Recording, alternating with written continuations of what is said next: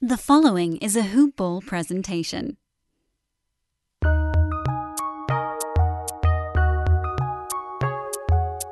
Welcome to the Fantasy NBA Today podcast.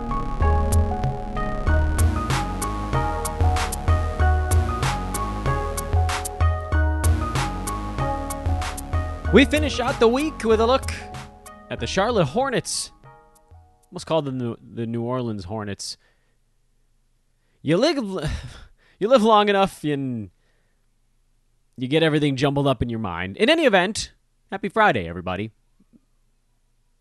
You made it to the end of the week. July the 23rd, we finish up. Again, I've lost track of where we're at. Are we over 50 shows now, or is this the 50th of the offseason? Boy, I've really lost my ability to speak today. All right, we'll count it out at the beginning of the show. This has become a rich tradition because I'm too dumb to actually write it down. That's 3 weeks to there, 4, 5, 6, 7, 8, 9, 10. Yeah, there you go. This is show 50 of the fantasy offseason, and it's show 3 of the actual offseason. But here's the beautiful part, as I've said all week long.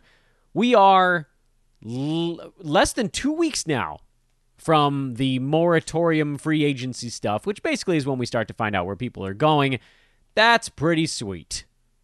Because, in a glorious twist, we're not yet even done with the first of our 3 Eastern Conference divisions, and that'll roll us right up to free agency. I am Dan Besbris, and this is Fantasy NBA Today. You guys probably know that because it's the dead of the offseason now, and anybody that's listening to this show, you guys are the D-gens that have been with us for a very long time. But they say, treat every show as if one new person is listening, and I hope, beyond hope, that that's the case for every single show we do. So hello to everyone that's come back. Hello to the one new listener today. You're out there. I know you're out there. You can follow me on Twitter, new listener, at Dan Besbris, DANBESBRIS. Hoopball, our benevolent overlords. That's hoop-ball.com, at hoopballfantasy, or at hoopballtweets on Twitter. Again, mine is DANBESBRIS. I want to stress at the beginning of this podcast how much I want you guys to make sure you don't miss the Hoop Ball loyalty program, which runs until, and now we have the official date. It ends on August the 16th. That's a Monday. So you have about 3 weeks? Nope, that's not right. 1, 2, 3. Yeah, a little over 3 weeks to take part in this promo, which if you're already on a subscription, just let her ride. If you're not, hop on now because the prices go up on August 16th. And once they're up, if you're not a member on that day and then you sign up to become one afterwards, you can't get the promo anymore. And the promo is, if you were a member before that, or if you sign up to become a member before that, meaning you might have one already, or you're thinking about adding a membership of some kind, you can keep that price forever, provided you just let it stay on. And believe me, it will pay for itself if you plan on doing fantasy sports for more than 1 or 2 years. Easily. I know you're thinking, Dan, I'm not going to use my fantasy pass for about 3 months in the offseason. Yeah, but guess what? Because you keep the old price, it's, break even for whatever it is, a year or two out of price increases, things like that. Every price hike after that, you save money by having left the old one on year-round. And that's just the fantasy pass. If you're talking Hoopball 360, meaning the folks that wanted to get the B150 the earliest of anyone, it'll pay for itself within like the first 2 months that you leave it active by keeping the old price. So trust me when I tell you this. If you're on the B150, stay on it. If you're thinking about getting it, do it now. Don't wait until the price goes up because then you'll get drilled. And if you're on the fantasy pass, do it now, and you'll see savings by letting a ride for a year or two. That's it. It's as simple as that. That's the Hoopball loyalty program. But let's talk about the Charlotte Hornets. That's what we're into today. They're a fun young team, made some strides this year, got themselves into the play-in tournament, which it sounds like is sticking around, and they have plenty of salary cap space, which I know might strike people as a tiny bit of a surprise because they just gave this bloated contract to Gordon Hayward, who couldn't possibly stay healthy for an entire season to save his life anymore. They had given a pretty big salary to Terry Rozier the previous offseason. And when you hear about a team giving big to very large contracts to two different guys, the first thought is, oof, that team is probably pretty cash strapped going into the next one. Amazingly, they are not. Because the only other player on the roster who was making even a small sum of money was Cody Zeller, who was making $15.5 million this last year, and he is now a free agent. Everybody else that came off the books, or even stays on the books, is not making very much. Malik Monk is a free agent. He was making $5 million, so that's, I guess, a little something. Bismack Biyombo, who somehow is still in his 20s. That's impossible. $2.5 million. Brad Wanamaker, $2.25 million. Devontae Graham had a non-guaranteed salary this last year. I'm sure they'll try to bring him back, so he'll get a raise. Caleb Martin, small salary. Cody Martin, Jalen McDaniels, Vernon Carey. Like, all of these guys are those guys I just read off. Those guys are signed for next year. The one guy who's not, that they would like to, is Graham, as we just mentioned. So let's pencil Devontae Graham in for some sort of salary increase. But without him on the books, they're only at $81.5 million committed. This, by the way, is also a contract year for Terry Rozier. So they might end up moving him partway through the season if they feel like if he's not perhaps a part of their future rebuild. Although, let's be honest, he ended up being kind of a deal this last season, and I did not see that coming. Gordon Hayward they're stuck with for a while, and he was useful for them from a leadership standpoint, from an efficiency standpoint, so I think they'll be happy enough to have him kind of at the tip of the spear here and ushering the young guys along. But then the rest of the dudes on this team, the guys that were playing big minutes, LaMelo Ball on a rookie deal, PJ Washington on a rookie deal, Miles Bridges on his rookie deal. This is an affordable basketball team right now, which is great news for a number of things. First, we already kind of know what they want to do with those main guys. Gordon Hayward, he was going to be playing 34 minutes a game this season if he could stay on the court, but he only played 44 out of their 72 ball games.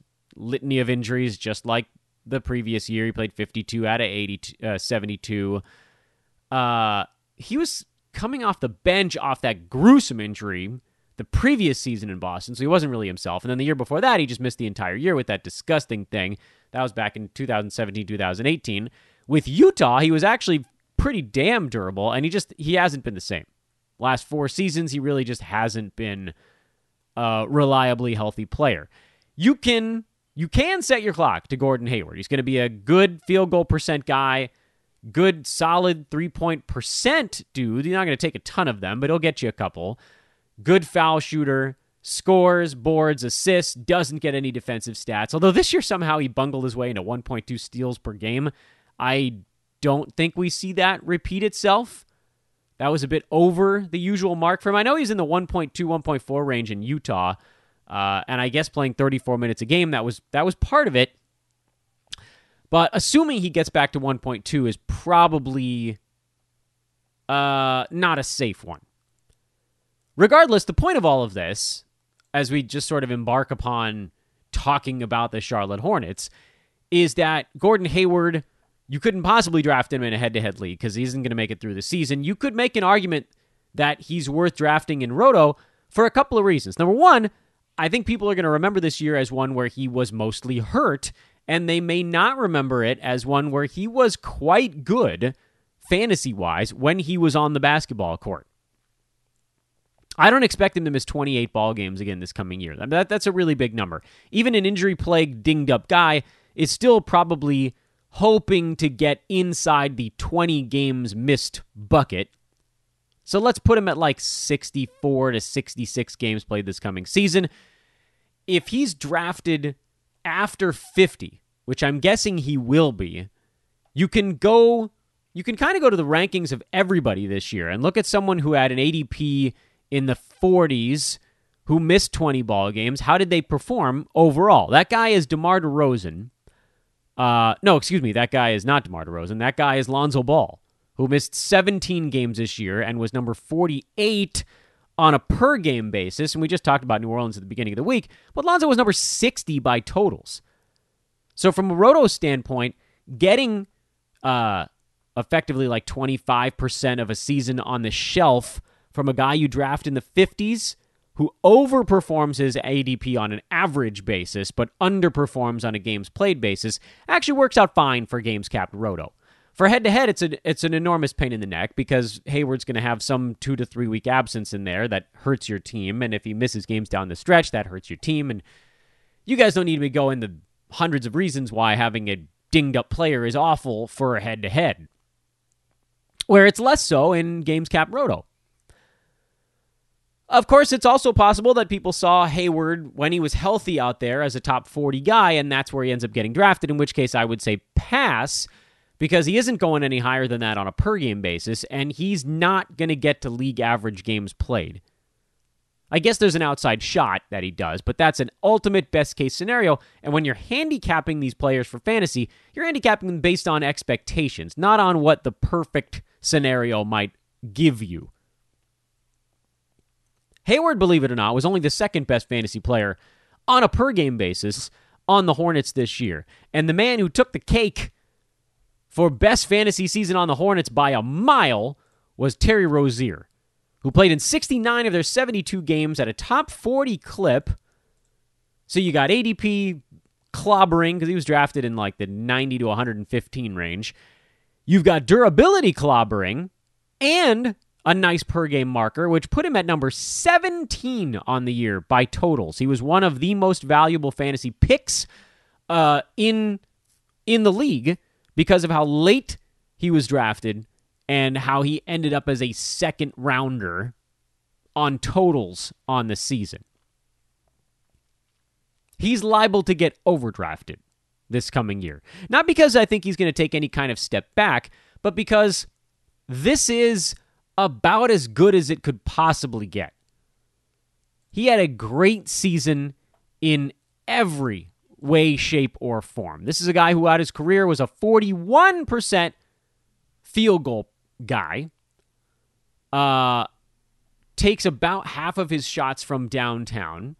And over the last couple of seasons, he's actually been very good from three-point land. He's shot 41 and then 39% from three the last 2 years on a pretty high volume. The big kicker for him this year was that Rozier shot 51% from two, where in previous seasons he had never eclipsed 43.5. And that's a number to me, maybe it doesn't go all the way back down to 43.5, but sticking at 51 is a colossal leap. It's the DeAndre Hunter effect. Did he just get substantially better from two in his sixth NBA season? That's hard to stomach. My guess for a guy like Rozier is, yeah, sure, he can keep the volume up, get his 15, 16 shots per game, and he'll get his three-pointers, and he'll be a mild positive free throw percent guy who was actually a mild positive steals guy all of a sudden. In a normal number of minutes, he's a guy who should get over one steal per game. Assists are fine. Rebounds are fine.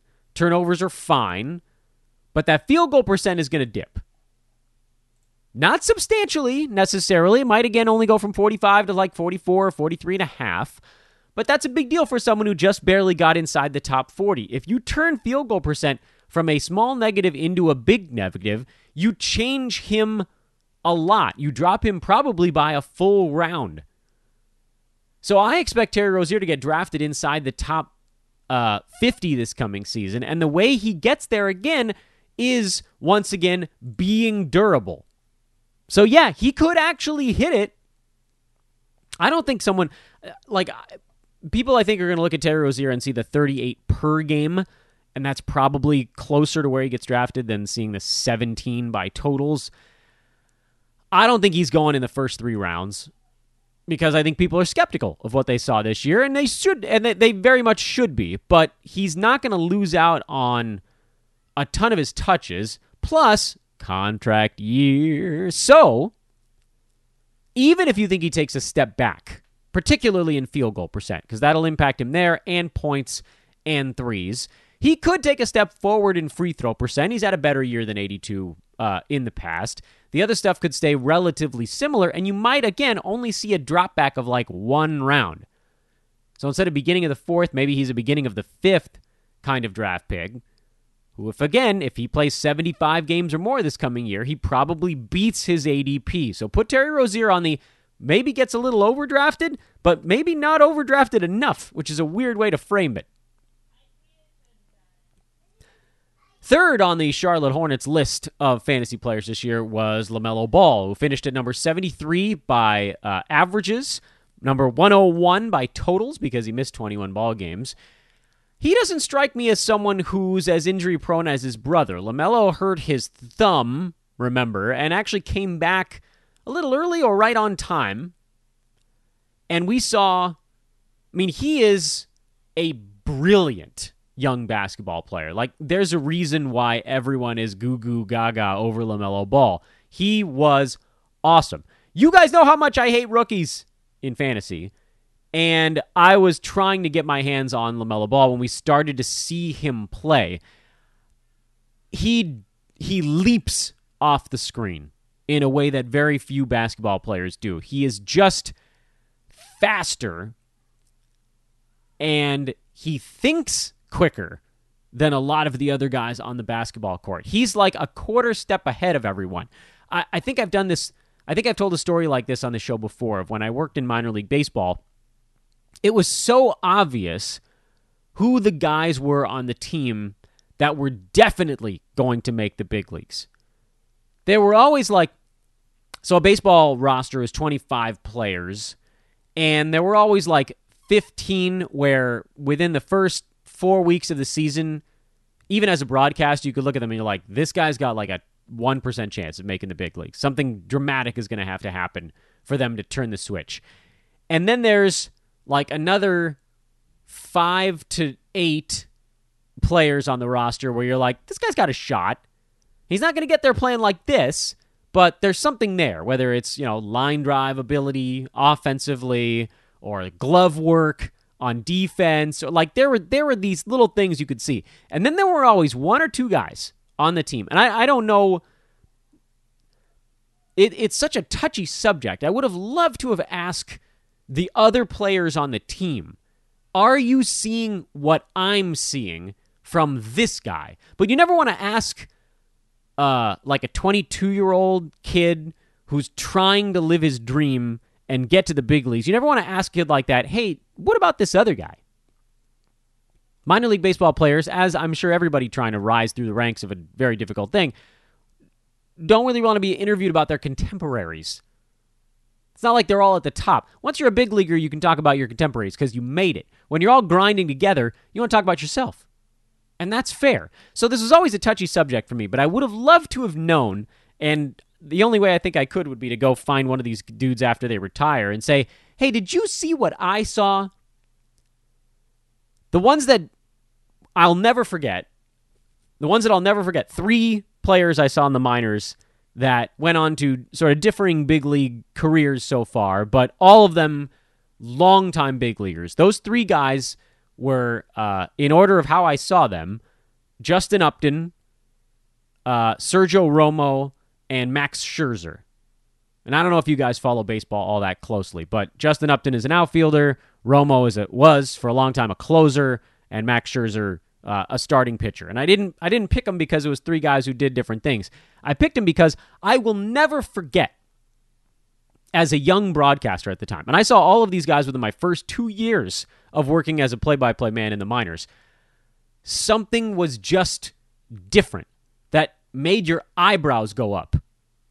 With Upton, I remember watching him in his the second game I watched him in.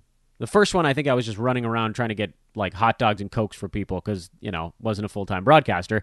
But when I actually got on air and I watched him, he took a swing, and I think it was a changeup, and I heard this loud kapow when he hit it. And I thought, oh my God! And I looked up, and it was a pop-up. But the pop-up was like 50 feet higher than any pop-up I'd ever seen in my life. I went, this is nuts. Guys that make contact with a baseball, it shouldn't sound like that unless there's something different. And with Sergio Romo, I remember his slider. The first time I saw him throw a slider, it was against the team that I was working for at the time. He threw a pitch that out of his hand, and I'm in the press box looking down, it looked like it was going to hit the batter, and it just slowly turned. Like some invisible hand was moving the ball, not in a way that a spin should do. It was like, oh, it's going that way? Nope. And then with Scherzer, it was a sound. He threw a fastball.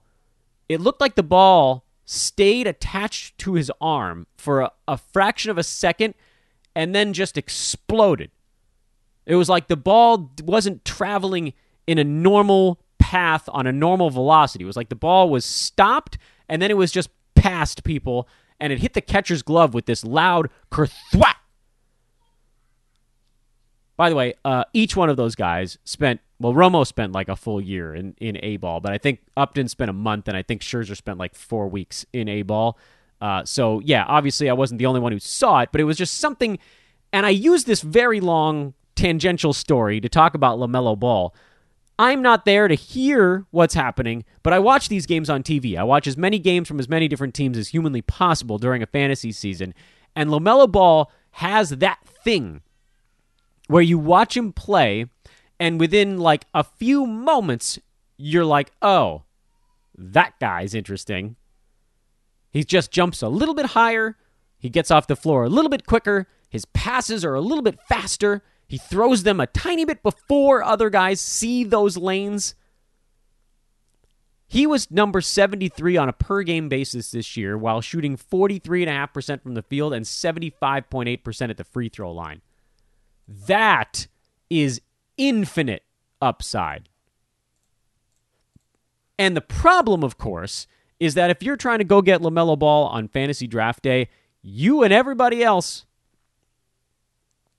you're going to have to go way up the board to get this kid. But here's the thing. It might be worth it. Because if his field goal percent creeps up from 43.5 to 45 and some odd, and if his free throw percentage creeps from 76 up to 78 or 79 or even 80, and everything else goes with it, 13 shots becomes 14 or 15 shots, everything moves together. What I'd like to sort of remind everybody, because Ball tried to come back and he wasn't at full strength the last little bit of the year. LaMelo also wasn't a starter the first, I think it was about a month at the beginning of the year. So if you take off him coming back from injury and you take off the beginning of this season where he wasn't a starter and LaMelo had consistent every moment minutes, he was number 43 for about a 30-game sample in the middle of the year. It was not crazy either. 18 points, 5.5 boards, 6 assists, 2 threes, 1.7 steals, 47% from the field, 82% at the free throw line, and he will get better, most likely, on offense. You will see assists get higher as they give him even more control. You will see scoring go higher as he gets more shots in the flow of the offense. Downside would be Terry Rozier, Gordon Hayward. If they're healthy, they're going to get a decent chunk of shots. So those three guys are all going to be kind of vying to be the one. But LaMelo Ball is the future of that basketball team. Whatever else they want to try to throw at us, he's the guy. He is a future superstar and possibly even a second-year all-star. That's how exciting he is. So, yeah, if someone's like, you can have LaMelo Ball in the 4th round, I'm doing it. Because I trust, actually, that he'll stay healthier this year. I don't think the freak accident is coming. I don't think you can handicap for a freak injury. What I saw was outside of the freak injury, he was extraordinarily durable this year, and that's good. A game here, a game there, that's fine. If he's getting drafted in the 30s, I'm a bit skeptical. But you give me him in the 4th, you give me him 37 through 48, which I realize is part of the 30s, certainly the second half of that chunk, I'm in. Young guy that I'm excited about. And if he doesn't get better, who cares? You'll have one of the most exciting players in the NBA on your team, and he might underperform by like a round at, in my estimation, probably the absolute worst case scenario. He's something, man. That's appointment viewing. Hornets actually did a nice job. They had two other players that were inside the top 100 on a per-game basis, so we got to cover those guys before we can wrap things up. And then I also want to talk about another angle on this team. First of all, P.J. Washington, who I'll admit I was down on at the beginning of this year because they kept saying he was going to play center, and then he just didn't. Until Cody Zeller and Bismack Biyombo both ended up going down, and then they had no choice but to play him at center, and then, ta-da, everything was golden. Because he was able to do other stuff to wipe out the ugly. Because there is some ugly with P.J. Washington. He shot 44% from the field and 75% at the free throw line. He has the same percentages as rookie LaMelo Ball. Not good, basically. You'd expect him to be worse at a free throw clip and then much better from the field, but PJ's taken a lot of his shots from downtown also. Still, you got to like the steals and blocks combination. Rebounds and threes is a nice combination. And he's still quite young. PJ hadn't been around that long, guys. I know this is like one of those things that's sort of hard to remember because it feels like fantasy-wise we've talked about him for a while, but this was only his second year in the NBA. And field goal percent went down. Free throw percent went up by 10. There's more there. I don't think he's going to be a 44% shooter over his entire career. I know a lot of three-pointers are coming at him, but he shot just 48% from two this season, and for a guy who was playing power forward and center, that's a number that can easily go up. And I'm inclined to make P.J. Washington one of my favorite plays going into this coming season on one condition, and that condition is that Charlotte doesn't sign a full-time center. If that condition doesn't hold, well, then I'm going to make whatever center they sign one of my favorite picks this season. Like, what if Charlotte brings in Nerlens Noel to play 25 minutes a game at center? Give him the Cody Zeller and Bismack minutes. Give him Cody Zeller's 21 and like 5 of whatever Bismack was picking up, and let PJ play the other 22-ish, whatever, at center. Then you've still got a decent P.J. Washington, and you've got a great Nerlens or someone along those lines. I don't know what they're going to do at big man, but right now, they don't have a center on the roster that they actually trust besides small ball P.J. Washington. And then Jalen McDaniels was playing some small ball or big ball 4, I guess, in such a lineup. But when healthy, Gordon Hayward is probably playing the 4. Because he's not super fast anymore. Although, I mean, they could run Hayward at the 3. But if they bring in a big man, well, Miles Bridges is also on that board. Bridges is your 4, Hayward's your 3. You could flip-flop him if you really needed to. Whatever. What are we calling these guys? It doesn't matter. Rozier and Ball in the backcourt. If they re-sign Devontae Graham, he's the guy coming off the bench. Blah, blah, blah, blah, blah. If they sign a center to start, that pushes P.J. Washington probably to the bench, which then doesn't make him one of my favorite fantasy players on the board anymore. Again, as it stands right now, P.J. Washington is one of my favorite fantasy players on the board. He's going to be a late-round pick, most likely, who has a ton of playing time upside with stat set upside if he's playing big center minutes. That's the critical point. Also of note, what do we make of Miles Bridges and his massive surge when everyone else on this team was hurt? Rozier, Hayward, Ball, Washington. I mean, everyone was out. There was a stretch where Miles Bridges was the only man standing on this team. And give the dude credit, he managed 66 out of their 72 ball games. This season, that's a big win. Here's the weird thing about Miles. His field goal percent jumped from 42 to 50 last year to this year, while his field goal attempts dropped from 11.5 to 9.5. His free throw percent also increased from 81 to 87. His rebounding went up, his assists went up, and his steals and blocks pretty much stayed the same, while his minutes went down by almost 2. It was a very weird year for Miles Bridges, but absolutely one where he went from being an outsider in the fantasy game to one who figured out the confidence part of the equation. And over the last 2-ish months of the NBA season, we could go like mid-March to mid-April, Miles Bridges was a top 50 fantasy player, and over the last month, he was a top 30 fantasy player. Unfortunately, the top 30 thing is not going to hold because a lot of these other guys are going to come back, and top 50 is actually pushing it as well because at that point, he was taking 12 shots a game and shooting 51% on them. I don't know that we can count on that, but if this team doesn't sign a center, and honestly, even if they do, Bridges is still going to get a lot of playing time. The question in my mind with Miles is, if Gordon Hayward is taking 14 shots a game, and LaMelo's getting 15, and Rozier is getting 15 or 16, and PJ Washington is getting a dozen, and Devontae Graham is still around and taking 10 or 11 shots a game, what does that really leave? Could he break 10 shots a game? Could he get up to a dozen, which is where he was at when he was in the top 50? Miles Bridges is probably the one guy on Charlotte that I look at and say, this guy is almost definitely going to be overdrafted in all formats and will have a very hard time hitting his mark in all formats. Not because he wasn't awesome the second half of the year, but actually specifically because he was awesome the second half of the year. And everybody saw it. Rim-rattling jams that brought the damn roof down in every arena he visited. He was also appointment viewing for a while. That catches attention. And suddenly he was actually a positive percentages guy over that stretch, which, I don't know, maybe are people paying as close attention to that? They are definitely not. We know that about fantasy players.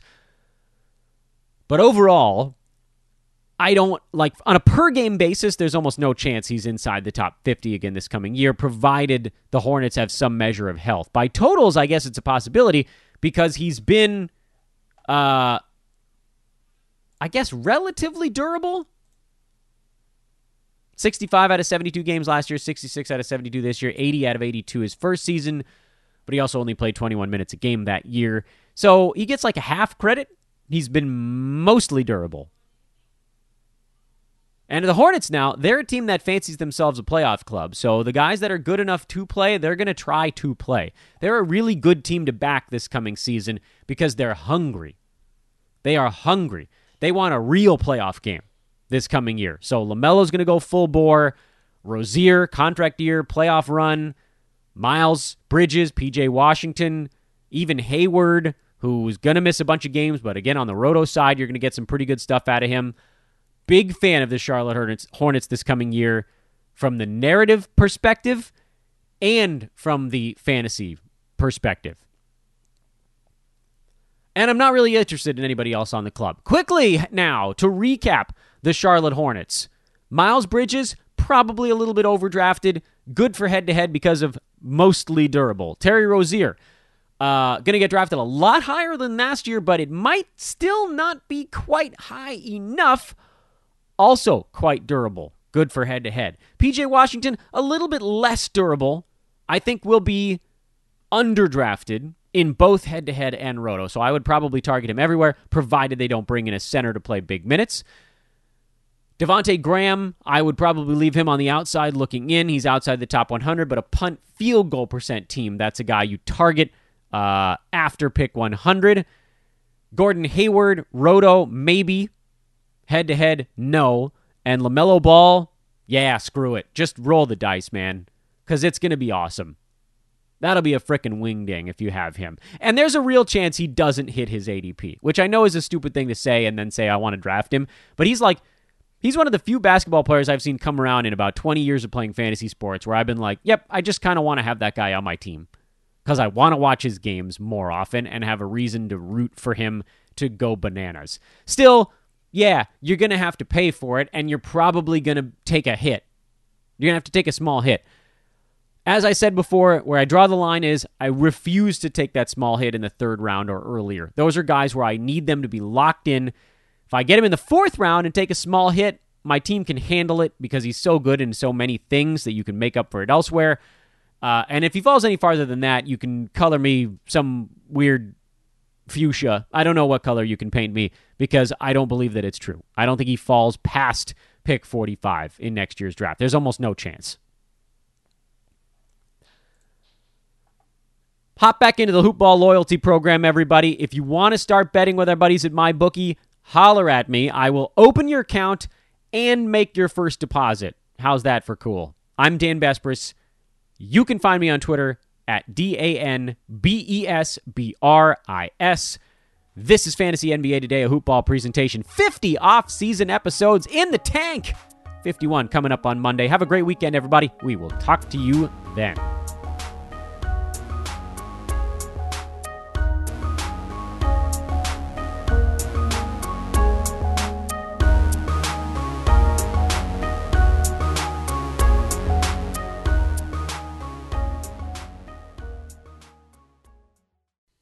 This has been a Hoopball presentation.